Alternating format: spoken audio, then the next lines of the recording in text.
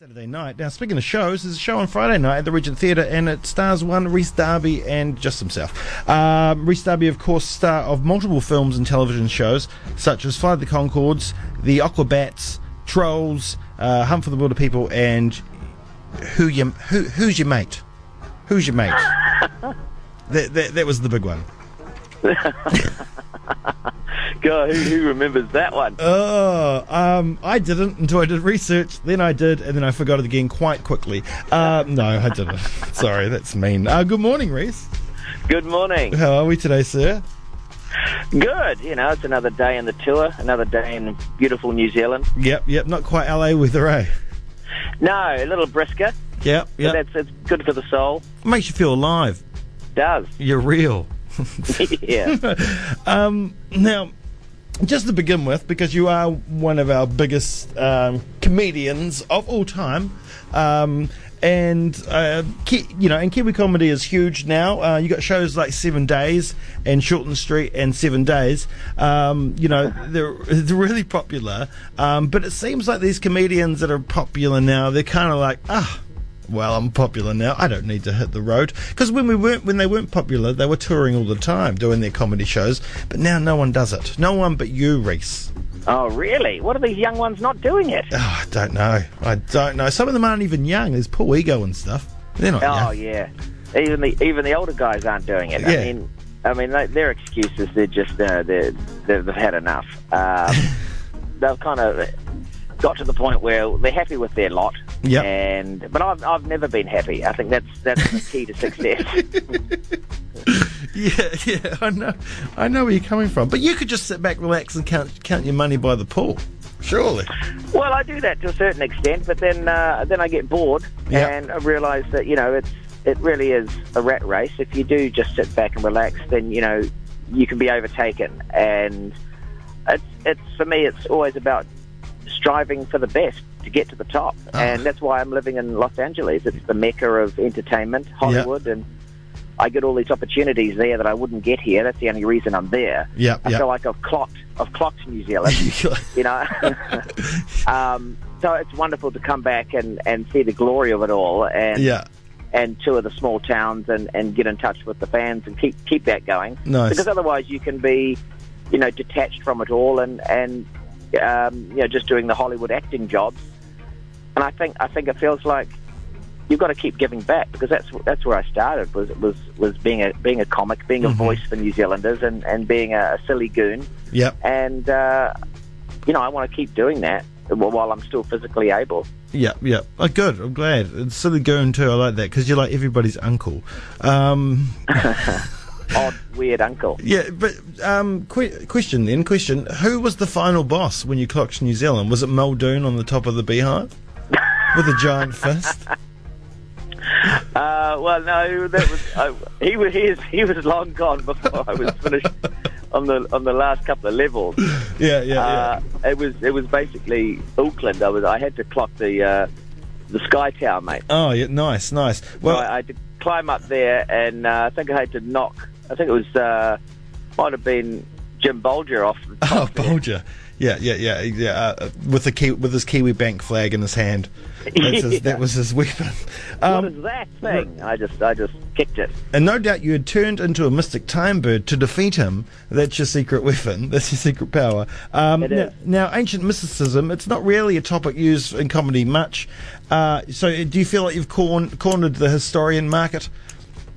Yeah, I mean, I've been doing this for a while, and I'm looking now at investigating areas that haven't been touched, and there's not many. Yeah. So going into ancient mysticism, I mean, a lot of people thinking, do I want to experience this? Mm-hmm. But honestly, you walk away really, really elevated, really sort of having a positive outlook on life, because it's all about ancient mysticism. That's what life's about. It is. You must be quite good on the old pub quiz team now. You'll know all those questions. Yes, if only I had time to do the pub quiz. True, you're too busy. All right. Now, does living in the States does environment affect your comedy? Like, do you think you write stuff over there that you wouldn't necessarily write here, and vice versa? Oh, definitely. I mean, I'm an observational comic, like most, and so I always have a notebook with me, so I'm jotting down ideas after having experiences in the real world. And I think Los Angeles, if you call that the real world, it's kind of definitely different. Yeah.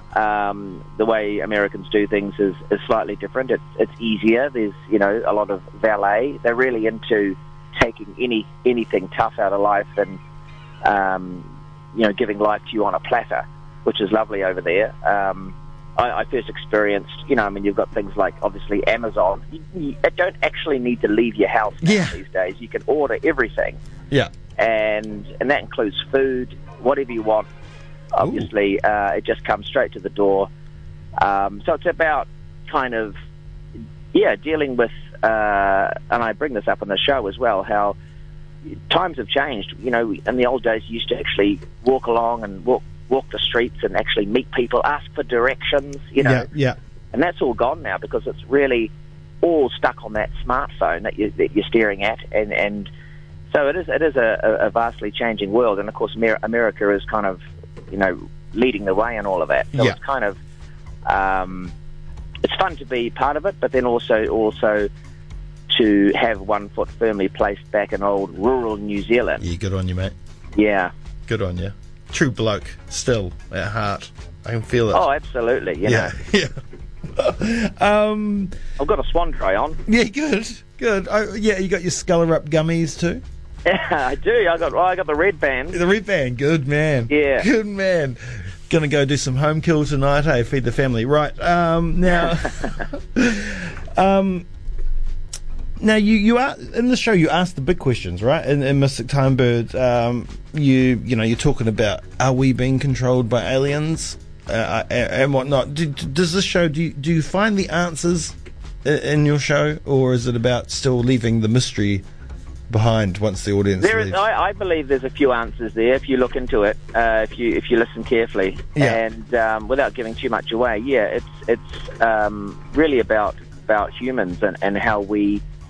We're the masters of our own fate, and we've created this world that we're living in, and so it's up to us to fix it before it's too late. So there's a positive message throughout it, and it's also there's a lot of I talk a lot about fear and how we're living in fear, especially the Western world with all the crazy stuff that's going on, and how we should change that because it's only ourselves that we're fearing, this species. And then I talk about the idea that aliens would fear us, because we are absolutely crazy. And then I do a sketch about that. So it's I think it's got a positive feel to it, but it definitely I try to get a bit of enlightenment in there, rather than just do jokes about politics or the price of houses in Auckland. Or milk. Or milk. The price of milk, that's a big one. The bloody milk. Milk is ridiculous. Yes. It's funny how, like, you talk about the finer things in life, and it's like the finer things in life are the things that are actually ending life. Because you're just sitting around doing nothing, and then you just get fat and you die, and the whole world's getting like that, and including myself. So it's all right, I'm allowed to say that. But no, I imagine you've got a brilliant positive message, and comedy is a great way of putting a message out there, because most of the time it's almost like they don't understand that you don't understand you're actually getting a message, and then you walk away and you think, geez, Free's quite profound, isn't he? And he's actually taught me something, and I didn't think that. I just went in there thinking I was just going to see a guy walking around like a dinosaur, and now I've got all these amazing thoughts going through my head, and like, we need to change. Now, just one thing, all really looking forward to the show, but I just want to ask a little bit about your career, because you're starring in Hollywood, a big movie next year. It's a reboot of Jumanji. One thing that's rebooting a film so big, difficult project, I can imagine. Everyone's scared to see how it goes. And you're also working with the biggest star in Hollywood and one of the smallest stars in Hollywood as well, with Dwayne The Rock Johnson and Kevin Hart, respectively. Is that just another day at work for you now? Like when you work with, The Rock, and do you talk about South Auckland?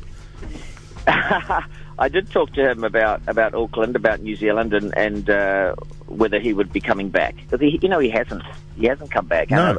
Out of all the people, with his connections, I would have thought he would come back, and he would be such a hero to people in Auckland. Yeah. But he said, I must get back at some point. But, of course, he's the busiest guy in the world. That's right. He's too busy, lifting weights and eating entire fishes at 4 a.m., or whatever his crazy diet is. But, look, yeah, I mean, I was absurdly lucky enough to work with huge stars right from the get-go. Yeah. My first film was with Jim Carrey. Exactly. And that sort of, was mind-boggling. And then the next one, which was The Boat That Rocked, I worked with Richard Curtis, and then I had big names in that as well. So I was very used to working with the big league, if you will. Yeah. So it hasn't been daunting. The only thing daunting about this one was, seeing the sheer size of his physique. I knew Kevin Hart before because our kids had played together at a party. They actually went to the same school when they were younger a couple of years ago. Oh, nice. So I met him. He's a lovely guy. They're both very funny men. Yeah. And the movie itself, it's actually a sequel, rather than, it's not a reboot. Yes. All right. It is set like 25 years later. So I was glad of that because it is different. This one's set in a video game, and the first one was a board game. Yeah, so I like the idea that it's modernised the idea, because my kids, and I'm sure that your kids as well, just obsessed with video games. Yeah. Yeah. It's all about that now. I try to bring out a board game, and they sort of go, "Oh, look, I'm already bored." Before you open the box, mate. Yeah, they changed the spelling, right? They changed the spelling. So yeah, and it was big budget, and my part is pretty cool. It's throughout the film, so Nice. yeah, I was excited. Also, it's kind of an adventurous role, and I got to dress up cool and be in the jungle, which is one of the things I like doing. Me with my adventurous spirit. Yeah, we're driving around New Zealand with the kids in the car. That's pretty adventurous, I can tell you. And I mean that. I mean that wholeheartedly. You never know what you're going to get up to. Brilliant. All right, so you're going to be in Ōtepoti, Dunedin tomorrow night. It's going to be fantastic. At the Regent Theatre from 8 p.m. Now, we've got a promo code. So if you want to get a cheap ticket, limited cheap tickets from ticketdirect.co.nz, enter the promo code ROBOT, and you'll be able to get some cheaper tickets to go and see Rhys Darby live, full in effect, back home again, not Dunedin, but the country, New Zealand, Aotearoa. Rhys, always a pleasure to talk to you. Thank you. Yeah, can't wait to see you again live on stage. It's always a treat. You're one of my favourites, and you're a Kiwi legend, mate. Good old Kiwi battler.